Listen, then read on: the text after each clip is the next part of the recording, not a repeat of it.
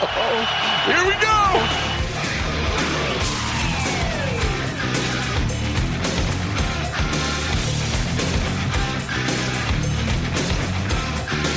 Monday, September 10th, 2018, and to quote the late, great Jack Buck, I do not believe what I just saw.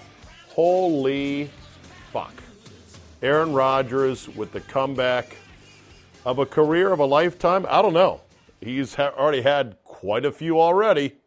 This one, though, is going to go down in the books, and man, did the Bears fucking choke. All right, welcome to the Zabecast for a Monday morning. I'm actually recording this down in the 5-Hour Energy Dome. And I'm recording it on a portable Zoom H1N lavalier microphone with a pocket recorder. Now, you're probably saying to yourself, well, why are you doing it down here? Well, first of all, I just figured it'd be convenient to do because I'm down here. I've got all these notes, and I'm relaxed. I've had a few cocktails, as you could probably tell from my Twitter feed. And I would go through some of my thoughts from the games. And I initially set up with my very expensive, but supposedly industry-leading Blue Yeti microphone. Now, I don't know if any of you out there have a Blue Yeti microphone for doing your own podcasts or whatever.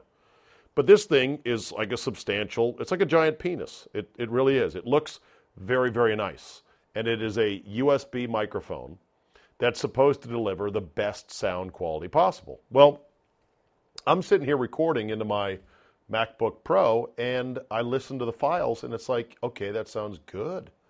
Good. Oh, wait, what's that?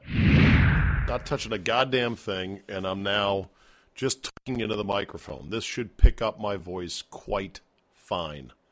And yet, does it? No. Why not? Any ideas? Blue fucking Yeti piece of shit. Why is there a dropout? What the fuck?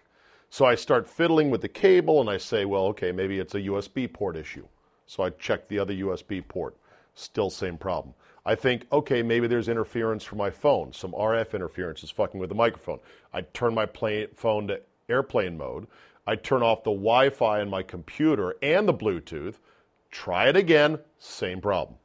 Then I say, okay, maybe the cable is bad, right? Okay, so I take the cable out. I go get another USB to micro USB cable, and I plug that in. Same fucking problem. I say, okay, maybe it's the program I'm using, Audacity, so let me try another program, Audio Hijack. Nope, same fucking program. Although that, I would say that program is a little bit less, but there's still issues. I don't think it's a software issue. Anyway, and then I tried different cables, and then they don't recognize the Blue Yeti microphone. And so what do? I go on Amazon, and I order another $100 USB microphone, the Shure, what is it? The Shure MV5 digital condenser microphone. And hopefully that'll be able to be a good road podcasting microphone. Now, the reason I say all this also is that yours truly is going away on Thursday. I'm getting the fuck out of town, hopefully missing Hurricane Florence here in the D.C. area. And I will be at the Triple G Canelo Alvarez fight. Not at the fight itself, but I'll be in Vegas for it. HBO is flying myself and Scott Lynn out and putting us up at the fabulous New York Hotel Casino. Woohoo! And we'll be there Thursday, Friday, then he's coming home Saturday. I'm staying Saturday night, Sunday night, and then I'm flying red-eye back. So, anyway. Yeah, I've never been out to Vegas during football season. You think I'm going to turn a free trip where I otherwise could be home to work on Monday into hustling back home just to be at home on the weekend? Hell no. All right, so anyway, so I need a good road microphone because I'm going to have to record Monday morning Zabecast on Sunday night in my hotel room. Then I'm going to have to edit it and upload it and get it done before I get on the plane. It'll be about 10 o'clock. I'll figure it out. But I need a good microphone. I need a microphone I can rely on and one that sounds decent. So I don't know how this one sounds. Hopefully it is acceptable quality. And with that as a preamble, you're going to get to the sports? You're going to get to the greatest Aaron Rodgers comeback ever? Yes, I'll get to that right now. Jeez, people got to settle down. All right, that was 4 minutes of your life you'll never get back. I apologize.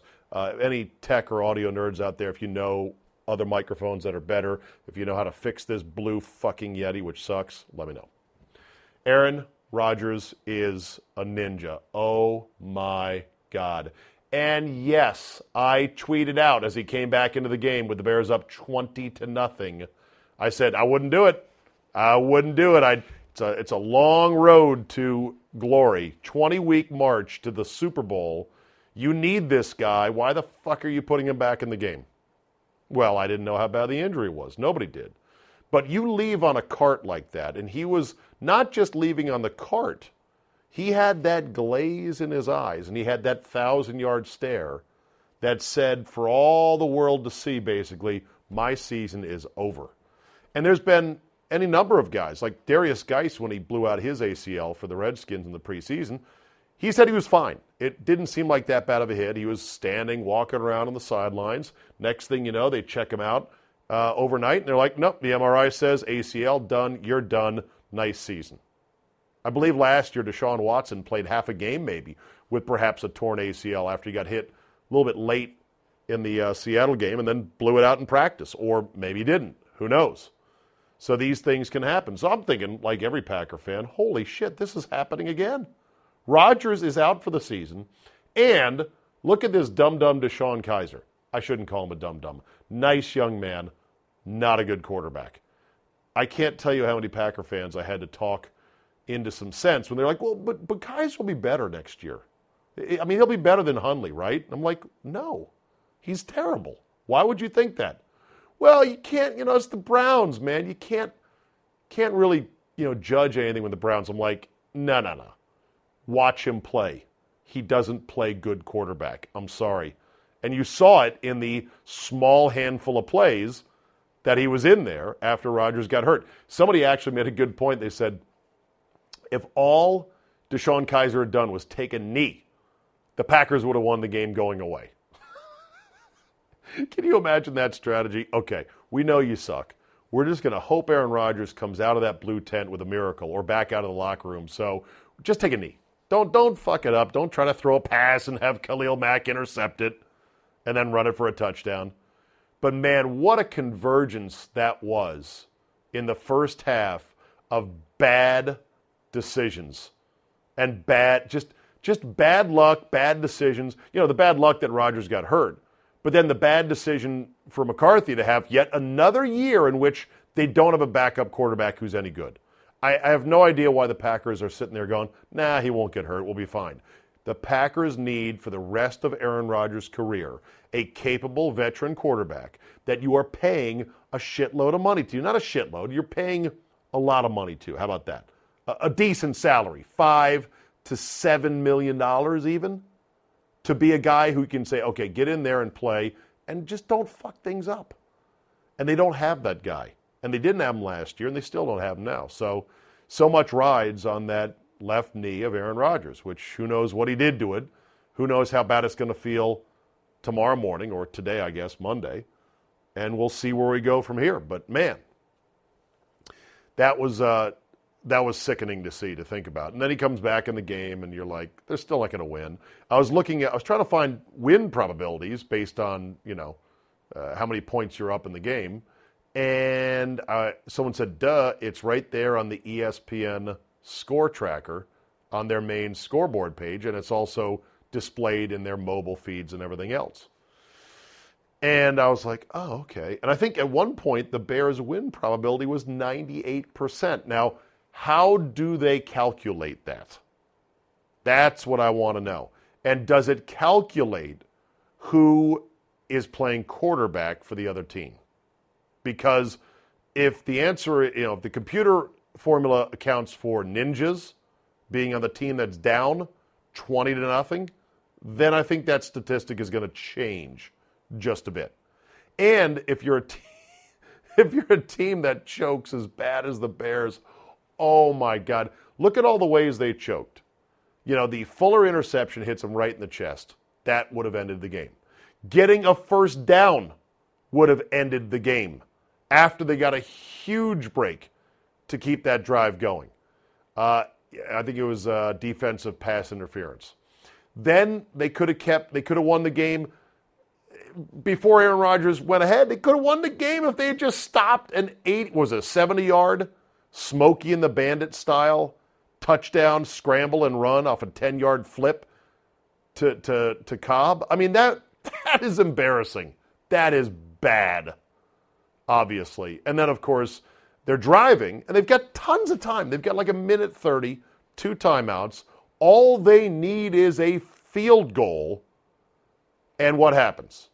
They end up tapping out. They code out for a second on the operating room table. They're dead, and they get revived because Clay Matthews was an idiot and decided to take a cheap shot at the end of that play. So it gives them new life, 15 yards, new set of downs. Wasn't the dumbest play of the weekend, though. I've got another one for you in just a second. And they could have still had a chance with plenty of time. 1 minute and change, 2 timeouts. All you need is a field goal, and they still can't do it. Oh, the Bears. The guy I cannot wait to hear from is Big Cat on Pardon My Take, because he is sort of like, the Internet's unofficial biggest Bear fan, and the Internet's biggest unofficial fatalistic Bear fan. He is going to be apoplectic. And that's why the NFL cannot be killed, will not be killed. It prints money. It's crack cocaine. Nobody is leaving. Nobody for real is not. Okay, maybe Kaepernick and the anthem is costing the NFL 3%. Maybe. And that's old ladies. That's like 60-year-old ladies. You're like, I don't like this. Any red-blooded American male who loves sports, even if you love America, which I think we all do, or we should, and want these guys to stand at attention for the flag, trust me, you're not watching because of that. Even with the bullshit penalties now that they are calling, you are not watching. You are just rolling your eyes, cussing at the TV, and you're still watching. I mean, how many squishing the quarterback penalties were there this Sunday? It is unbelievably bad. It is so bad. And it is affecting so many games now. There was one against Chandler Jones for the Cardinals against the Redskins. You're like, you've got to be fucking kidding me. And then when Aaron Rodgers went down, you're thinking, well, wasn't that kind of the rule, putting your weight on the quarterback when he is down already? And I started thinking, if Aaron Rodgers is out for the year, again, then they're going to have to create another layer of protection for quarterbacks. And there's already too many. You can't hit him in the head. You can't hit him below the knee, because remember the time that Brady got his knee blown out on a low hit. Can't hit him above the shoulders, can't hit him below the knee. You now can't hit him and wrap and then land on them. You've got to somehow disengage midair. Good luck on that. We've got overtimes now that have been shortened to 10 minutes. Why? Oh, well, player safety. We don't think it's good to play that long. What study shows that it's any more dangerous to play 15 minutes into overtime versus 10 minutes? It's a dangerous game the moment you step on the field. And because once upon a time, Peyton Manning lost a playoff game in which he didn't get to touch the ball because of the overtime rules against the Chargers, Peter King gets on his laptop and writes a belly-aching column, and too many league executives obviously, agreed with him. They're like, now these overtime rules have got to be changed. And so there's a tie now. This bothers me. This really bothers me. As a guy who likes things kind of nice and tidy and, win-loss and all the columns to line up, and as a guy who likes to be able to know, well, what chance does Team X have of winning the division? I don't want to have to calculate ties.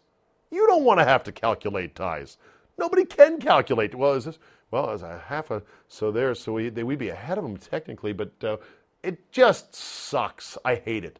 There should be, in the year 2018, nothing, no professional sport that ever ends in a fucking tie, any way you want to slice it. Just no. No, play until somebody's dead. By the way, the worst play, the stupidest play of the weekend, goes to Myles Garrett of the Browns. Now, Myles Garrett is a beast, and he is going to have, probably if he stays healthy, a phenomenal year.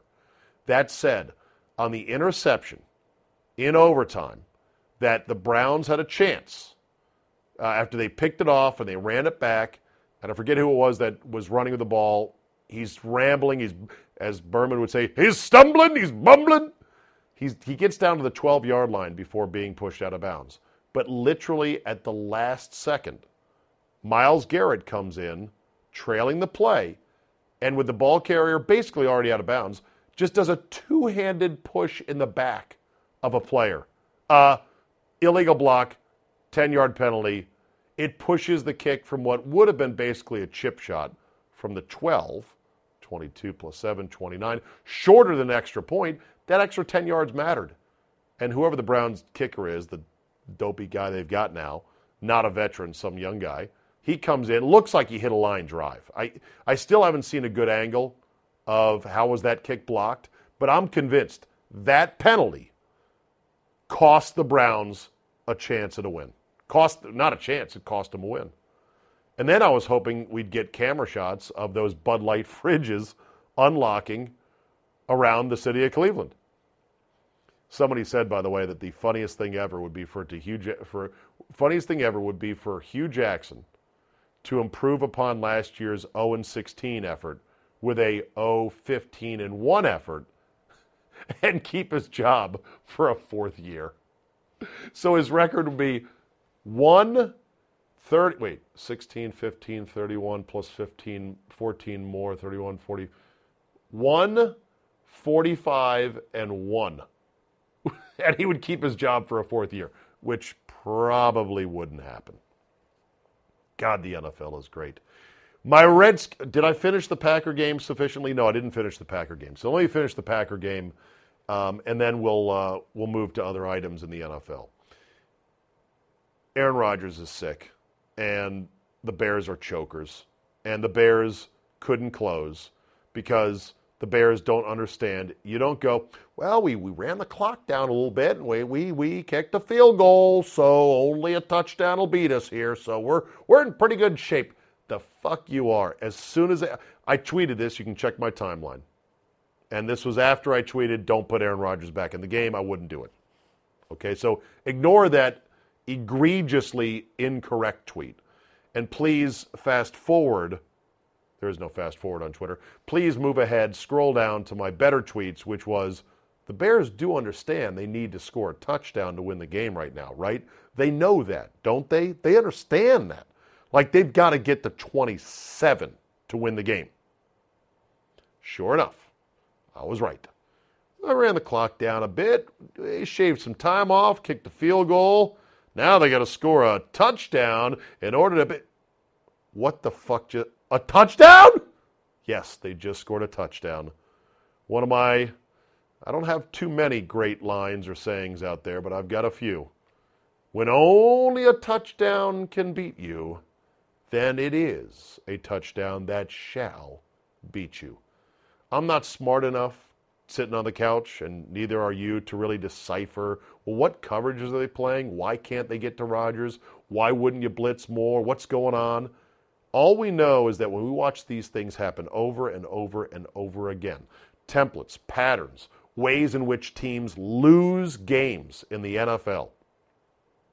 And by the way, that was another great saying by a legendary sports talk radio host who pretty much blazed the path in D.C. for sports talk radio, the great Ken Beatrice, may he rest in peace, with his Jamocha shakes and his Arby's curly fries. Those are inside jokes for people who live in D.C. You probably get them, otherwise it doesn't matter. Ken Beatrice often said, you know, more games are lost in the NFL than they are won. And ring-a-ding fucking ding. Wasn't he right about that? The Bears lost this game multiple ways. That said, Khalil Mack looks pretty sweet. And all hope is not lost. You know, Trubisky looked pretty good early, not so good late. Still very young, still very raw. Packers are 1-0. Let's hope that Aaron Rodgers' knee doesn't show anything horrible tomorrow. It's quite possible he played the second half, jacked up on Toradol with a completely torn ACL. And that you'll find out later today on Monday, he's done for the year. I don't want to be don't yell at me. I'm just saying it's possible. You know this. Come on. It's possible. I hope it's not. And yeah, I think there's a 100% chance he was jacked up on Toradol. Man, the painkillers they have in the NFL are unbelievable. Okay, done with the Packers. Let's talk about the Redskins, shall we? Woo-hoo-hoo. Great win by my Redskins. Dominant win. At one point, the Redskins, I think, and maybe I should look this up on my Twitter feed here, had a margin of first downs of, is it possible 34-3? 34-3? It was absurd is what it was. Pretty much for an entire half, the Cardinals defense couldn't even induce a single negative play. The best they got was they forced Alex Smith to throw a couple balls away, and they probably should have been intentional grounding. One of them actually was called intentional grounding. His knee might have been down, whatever. But I'm telling you, it was a dominant, awesome first half. And it was Adrian Peterson left, Adrian Peterson right. Little shot of Chris Thompson, who looks better than ever. Looks like they rebuilt the $6 million man, Steve Austin, otherwise known as Chris Thompson, the Jet, incredibly well. God, that is so great to see. So, yeah, it was an easy, dominant 21-0. And, of course, at 14-0, I said, on Twitter, it got people mad. I said, this is a great win for Jay. He really needed this one. And people lost their minds. I'm like, don't you see that this Cardinals team is hot garbage and that Sam Bradford is terrible and that this defense is a shell of what it was? And there was good old Steve Wilkes on the sideline just kind of standing there. Almost looked like he had crashed the game. Like, hey, you the head coach? Yes, I am. Okay, well, he's going to stay nice and calm as his team got eviscerated. Alex Smith looked good. Kirk looked good early in the day. I don't want to get into the comparisons because I've had enough of that on Twitter today. But Alex didn't have to throw to a lot of wide receivers. His running back passing yardage was massive. Wide receiver yardage, not so much. Jordan Reed, that's a different story. Reed is an absolute beast. It's great to see him healthy. I pray to God we get 13, 14 games out of him. I'll consider that a huge win. Defense looks pretty sick, too. And not just up front. I mean, the secondary, Quentin Dunbar, the pick he had was a gift. That was a gift on a bad read by Bradford. It might have been a bad route by their tight end. But Dunbar, or Dunny as we call him around here, he just was flying around making plays. And he's rocking D'Angelo Hall's old number, 23, and he's doing it proud. At least he did on Sunday. And that's a hell of a story because he's a converted wide receiver. And so to be able to convert at wide receiver 3 years ago and to play at this level, this is why the Redskins coaching staff really believed he was good enough that they didn't have to re-sign Rashad Breeland, who, by the way, is still out there. And because he had a foot injury that nixed a deal that he had in free agency, I think with Carolina. Anyway, Dunbar played great. Jonathan Allen is a earth-moving man at defensive tackle. Deron Payne showed out just a bit. The linebackers are really solid. I just loved the whole game. I loved the whole game. I thought it was in the bag at 14-0. I wasn't afraid to say it on Twitter, and people got mad at me. So, great start. Just what my Redskins needed. Andrew Luck and the Colts come in for Week 2. Other Week 2 action in the NFL. Let's take a quick blow around.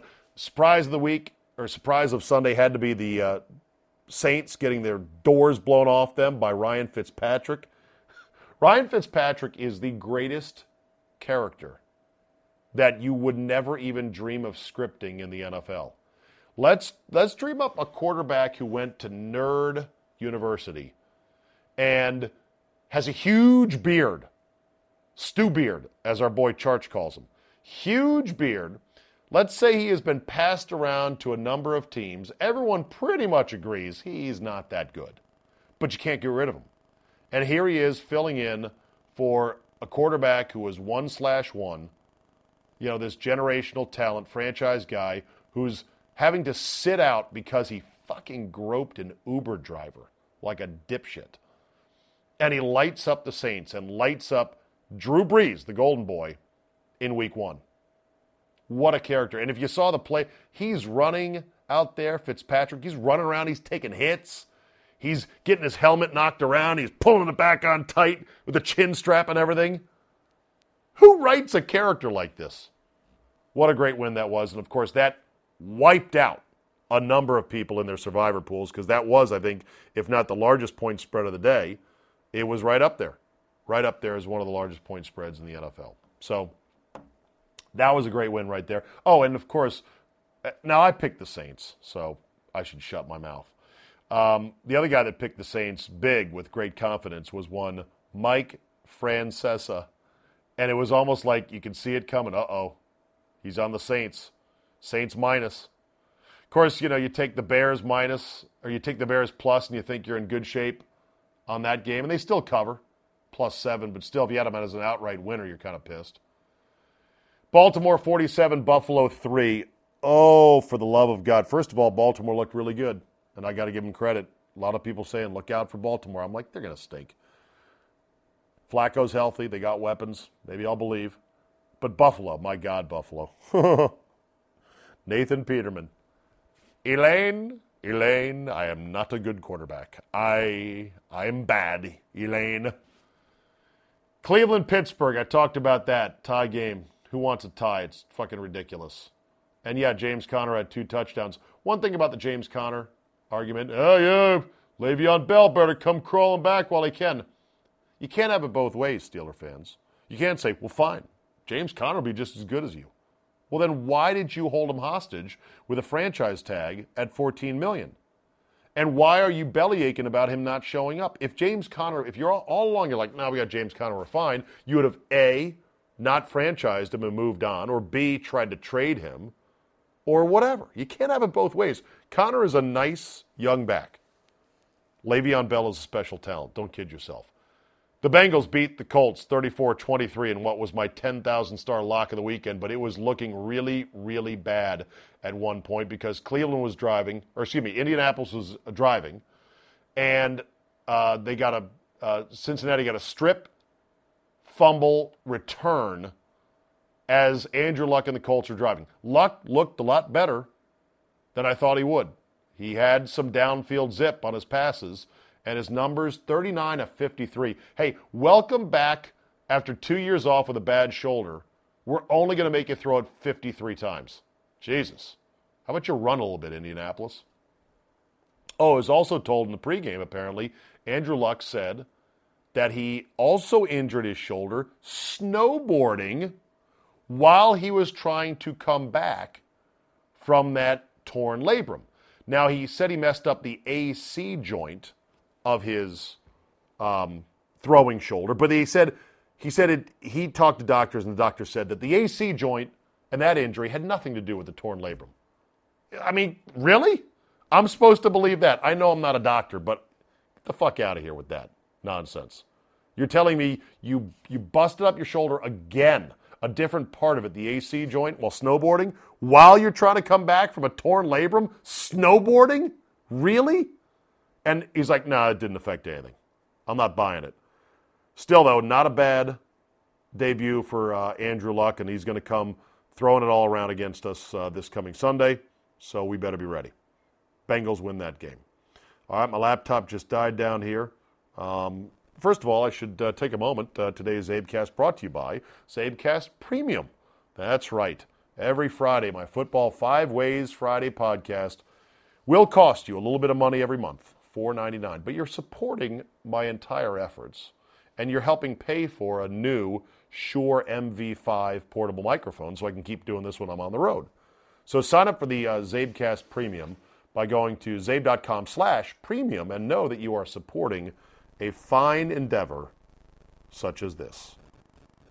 And by the way, I took a lot of notes A lot of notes from you guys, a lot of input on ways to make the 5 ways better. I know exactly. I thought it was about a C- effort by me. Effort? No, it was about a C- total performance in week 1, but I expected that. I warned you guys that. I said, look, this thing is not going to be perfect right away because I don't know quite what works, what doesn't work. Like, for example, I'm going to tell Charge, look, I don't want you giving fantasy advice on that football 5 ways Friday. 2 reasons. Number 1, everyone has a fucking fantasy football podcast that goes into way more depth about all these guys. That's number 1. Number 2, I have to tape Charge at 11 a.m. on Thursday because he's very busy. He's got a lot of radio shows he goes on, including mine in D.C. on Thursday afternoon. And then the biggest thing is that this shit changes on Friday, Saturday, Sunday. That's when fantasy stuff comes and goes. So I'm going to tell Charge, look, let me have you on as a periodic guest to talk about a little fantasy, but other nerd stuff, games, what else? Just anything.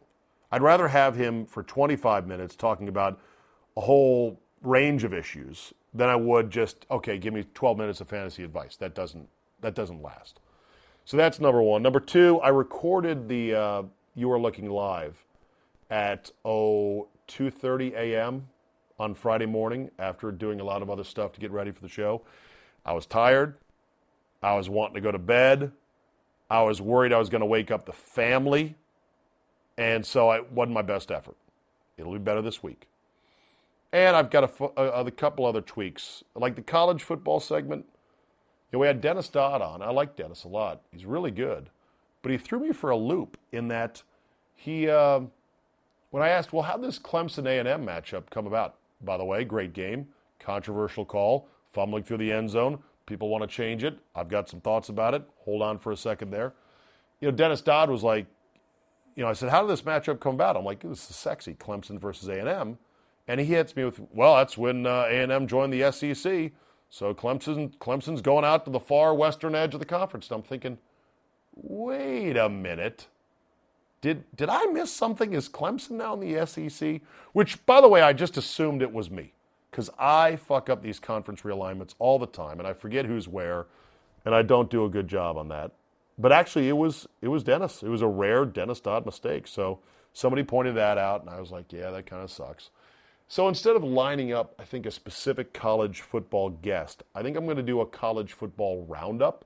Not quite a pick every game thing, because who cares if I like Air Force -7 or whatever. But just sort of a big man on campus, I'll call it. There's always little stories, little nuggets, little things, little highlights. Just sort of a college football roundup would be, I think, better as part of the Football 5 Ways, podcast. But anyway, okay. I think we're back here. My laptop crapped out, and I'm now... See, this is what I'm in the basement. Laptop ran out of battery, and my phone, which was going to be my backup just to go through the scores in the NFL, now it's not getting Wi-Fi. So that's great. Why don't we do this? Let's take a 20-second timeout, and I will join you back up in my studio. Sounds like a plan. All right, we're back up here at my desktop studio. I apologize for less than pristine audio. Let me just mop up the rest of the week in the NFL real quick, hopping around. Patriots beat the Texans 27-20. Number of questionable coaching decisions by Bill O'Brien apparently in this game from what I saw on Twitter. And, of course, there was a Gronk catch late in the first half that should have been reviewed. But, wait a minute, we didn't get to it in time because Belichick and Brady are smart, and they snapped the football, and the league is in charge of all those challenges. They got to change that. I mean, if we can't get rid of replay entirely, which is my druthers, let coaches challenge within 2 minutes because otherwise the league sometimes misses it. Alberto Riveron is going to get a cup of coffee. Who knows? But the Patriots, once again, it doesn't matter who's there. It doesn't matter. If Brady's there and if Belichick is there, why do I ever doubt them? Patriots are 1-0. Texans fall. Let's see. The Colts and Bengals.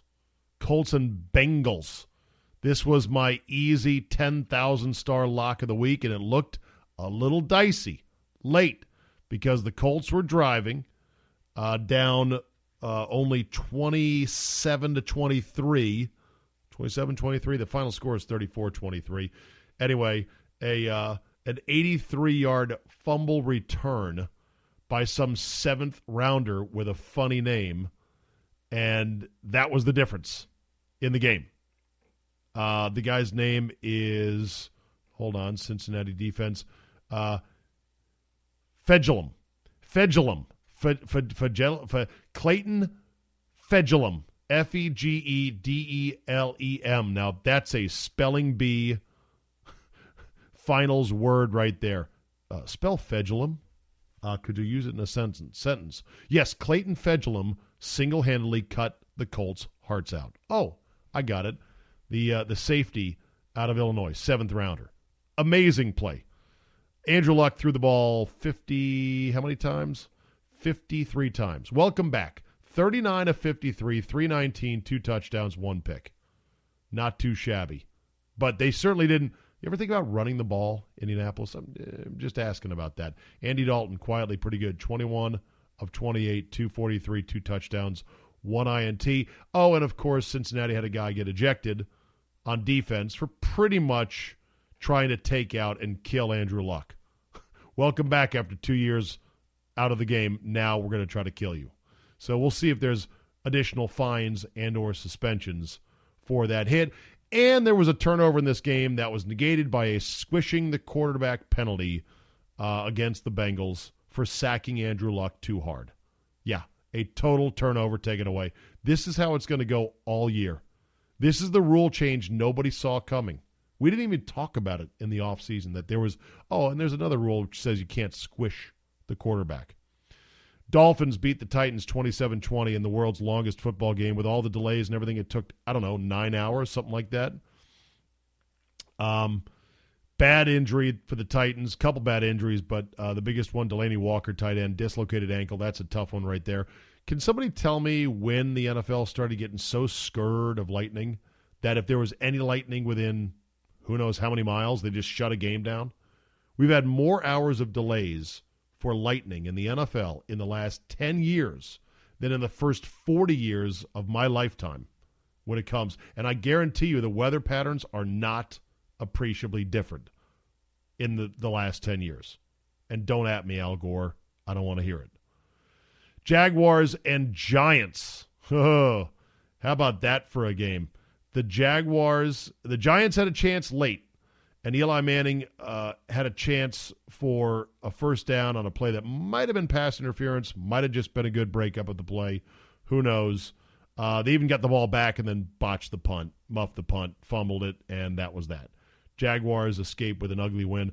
Saquon Barkley, impressive in his rookie debut. Barkley finished 18 carries for $106 and 1 touchdown. That was thanks in part to a 68-yard run. I mentioned the Ravens killing the Bills. I think I did. I had to retake this second half of the Zabecast because when I got up to my studio the first time, I hit record, and it was on internal microphone, not the system microphone, so it sucked audio-wise, and I'm redoing this whole 10-minute segment for you. I apologize. Ravens kill the Bills 47-3. Elaine, I am not a good quarterback. Nathan Peterman sucks. They went a whole half without a first down, I do believe. Ravens look pretty good. Chiefs ripped the Chargers 38-28. Pat Mahomes, 4 touchdowns. This stadium was 80% red, Chiefs fans. That's a conservative estimate. This has become a tourist game every week. The Chargers cannot find anybody in L.A. that wants to go to their games. They have a 25,000-seat soccer stadium. They still can't find any more than 20% of home fans. It's embarrassing. I feel terrible for Phillip Rivers and the players, but for the Spanos family, oh, fuck all of them. They deserve every bit of that and then some. And then you had the call of a lifetime. I don't think I've ever seen anything quite like this. The Broncos beat the Seahawks 27-23, in part because Case Keenum was just not quite too bad. He did throw 3 picks, but did have 329 yards and 3 touchdowns. But the Broncos won 27-24, and I want you to take a listen to my boy Scott Lynn, who called this coming from miles away on Friday in the first ever push call in the history of You Are Looking Live. Take a listen. Broncos are -3. I will take Denver and Vance Joseph to have the time of his life. Give me Denver at home in week 1. Can I bet a push? Is that allowed at this casino? Yes. It pays 30-1, but you got to hit it on the number. So a push. I'd like to bet a push. For the first time in Your Looking Live history, one of us has bet on double zero green. Think this is going to be like 1916. Well, then pick one of them. You won't be wrong. No, I like it. Bet the push. I'll bet the push. Solly, who do you like? Seattle. How's that for amazeballs? Scott Lynn, you are the oracle. I want to pay for your picks the rest of the year. And the Panthers beat the Cowboys 16-8 in a game that, as they say, was not even that close. Dak Prescott threw for under 200 yards yet again. He has been throwing for under 200 yards now for at least 3 out of 4 games since his rookie season ended. And his QBR was 23.7. That's pretty low. Cam Newton, not a whole lot better. He threw for $161. It was a pretty ugly game. Zeke Elliott did get in the end zone. I loved it, though. They were down 16-0. They weren't doing shit. And then Zeke Elliott runs for like 11 yards, gets a first down, and does the feed me sign. I'm like, oh, boy. Okay. Did score a touchdown, though, in the game as Dallas is looking at a possibly very long season. Shut up, machine. Everything's giving me problems tonight. It's 1:21 a.m. Can I just get done with this and go to bed? Your 2 Monday night games. Let me go ahead and pick them for the record. Lions, Jets. Hell, why not? I'll take Sam Darnold, the Jets, plus the 7. And then the Rams and the Raiders. I'll take the Raiders plus the points. I'm taking the points in both games tonight because I'm already confused. The NFL confuses me after just 1 week. What you think, you think. What you think, you know, you don't know. You don't know, you'll never know, as Jim Mora once said, the dad, not Junior. So I'll take the Raiders plus the 4.5. And I'll take the Jets plus 7 on the road at the Lions with square-headed Sam Darnold. All right, let me just give my 2 cents on Serena Williams and her meltdown. The predictable voices have come out and defended Serena Williams. Sally Jenkins in the Washington Post and Christine Brennan in the USA Today. None of this surprises me. They were embarrassing columns of pretty much, yeah, but what aboutism? Because you know that they would love to have written an article about racism. Now, let's say that it was a white tennis player who was the beneficiary of this chair umpire, Carlos Ramos, docking an entire game for misconduct by Serena as she was increasingly losing her mind out there. Can you imagine a white player being can you imagine if a white chair umpire gave a white player a game en route to upsetting Serena Williams in the U.S. Open final? Forget about it. So they couldn't play the racism card, so let's see. What's our next go-to? Sexism, of course. That's the next go-to. And it was, it was predictable. I knew it was coming. I knew that when somebody like Christine Brennan writes the day before the Open, what a glorious coronation this was going to be for Serena Williams. And isn't she so wonderful? And she's a mother now, and she's fighting for this, and she's the face of women's sports. Christine Brennan wrote that column before Serena played the final. So whatever the media is so heavily invested in their own narrative, they're not going to change their mind all of a sudden when, let's see, a sporting event breaks out and the winner they thought they would get didn't win. And you know that Christine's not going to go, maybe I need to rethink who Serena Williams really is, or just blast her saying this was completely out of line. And this was an embarrassment. I don't understand why she does this. No. Fall back on the whole sexism angle, and so did Sally Jenkins. Now, I don't watch nearly enough tennis to have any firm grasp of how often this happens with chair umpires, but I did read people who do follow tennis, and I did read some good summary articles that show, this Carlos Ramos guy is kind of a hard ass. He is, though, however, a fairly well-respected chair umpire. According to one poster, maybe this is not true, but I'll believe it. He's one of the very few gold badge umpires. He's chaired 7 Grand Slam finals for both men and women, and also the Olympic finals. I believe, said this poster, that he is the only active gold badge umpire who has achieved the gold badge slam, umpiring in all 4 Grand Slam finals. So he doesn't suck as a chair umpire, or if he sucks, he's the Jeff Triplett of chair umpires, which I guess I should keep my mind open to that possibility. Besides, let's look at Serena's history. When Serena is getting beat by somebody who is clearly not as good as her, which is pretty much everybody in her era, she loses her mind. She is a horrible loser. She's a great winner, and the greatest winner that tennis has ever seen.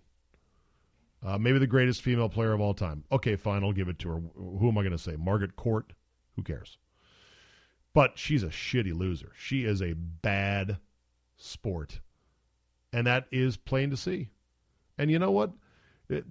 Here, okay, so let's first of all, we'll hear the outburst on the court in which she invokes her newly born daughter. Oh, that is some weak sauce right there.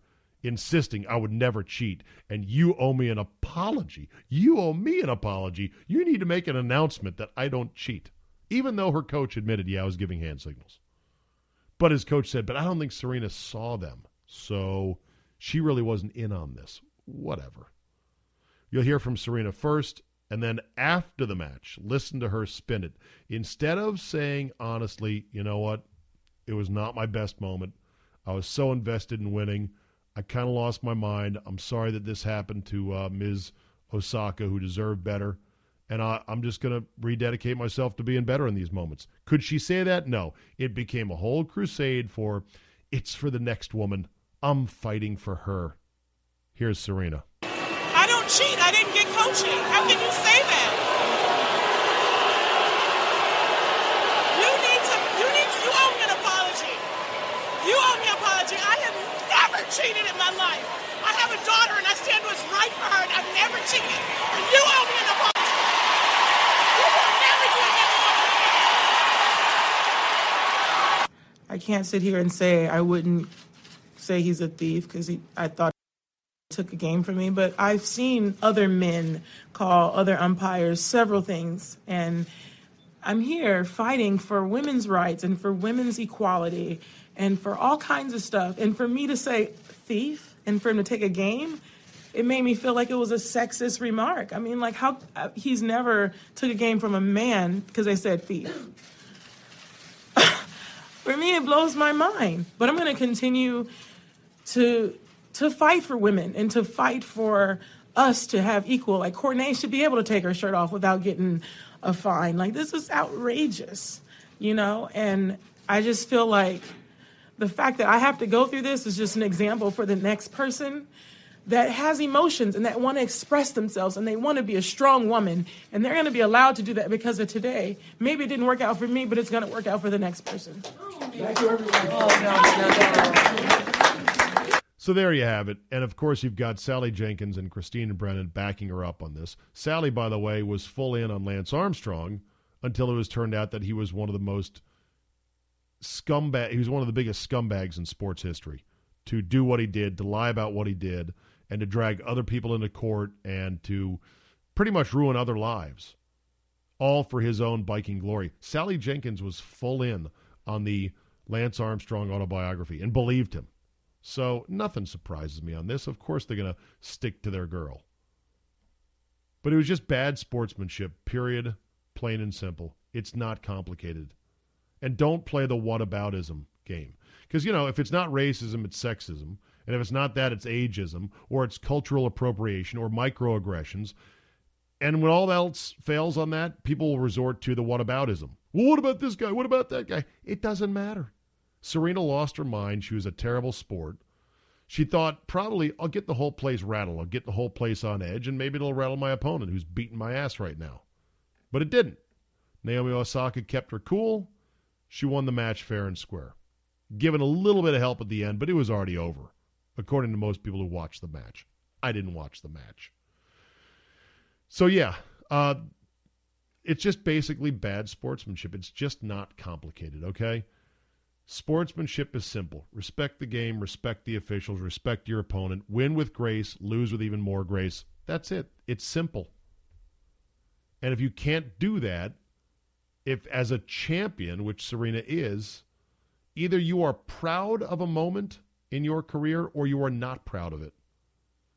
And if you're not proud of it, you need to be accountable for your own actions, and you need to commit to being better, period. And there's no way she could be proud of that moment. And that happens to every athlete. That's why I killed Phil Mickelson, because he didn't own his actions in the moment. He tried to make a bullshit Weasley excuse. I know the rules and everything else. No, fuck off. You're a cheater. Admit you cheated. Or if not cheated, admit that you tried to pull a fast one. It was not your best moment, and be at least humble about it. Phil couldn't do that until later on. He's like, yeah, I kind of fucked up. But that was only Phil harming his own reputation. This was basically Serena stealing a moment that rightfully belonged to her opponent in the biggest stage and the biggest moment of her life. What a bitch. I mean, come on. And this is after Serena in 2009 threatened to shove a tennis ball down the fucking throat, I think she said, to a linesman who dared to call a football on her. Man, you would almost think, what is it about Serena that when things are going bad, she goes into a rage of some... Yeah, okay. You get my point there. I'm just saying. Be a better loser, Serena. Own the moment. Be accountable for your actions. And stop blaming it on everybody else. And stop saying, what about this-ism? And stop with this, I'm fighting for somebody else. And I'm emotional. I'm trying to win a match. Yeah, well, your opponent was trying to win a match too. Lots of people are trying to win. It doesn't give you the license to just go out and be a jackass. And with that, the world goes on. Serena's still the best tennis player of all time. She's going to have many media members that stick up for her. But the way I see it, bad sportsmanship. Not complicated. Do better next time. All right, that'll do it for me today. Thank you for listening. Thanks for all the technical difficulties you sat through. We'll do better tomorrow, I promise. Andy Pollin comes up tomorrow. We'll talk about the Redskins' dominant win. We got Drew Olson on Wednesday and the notorious JAY on Thursday, and we'll have a much better, I think, Friday Football 5 Ways podcast on Friday. I'll be getting better and better every week, and I appreciate your support. Thanks for listening, everybody, and we will see you next time.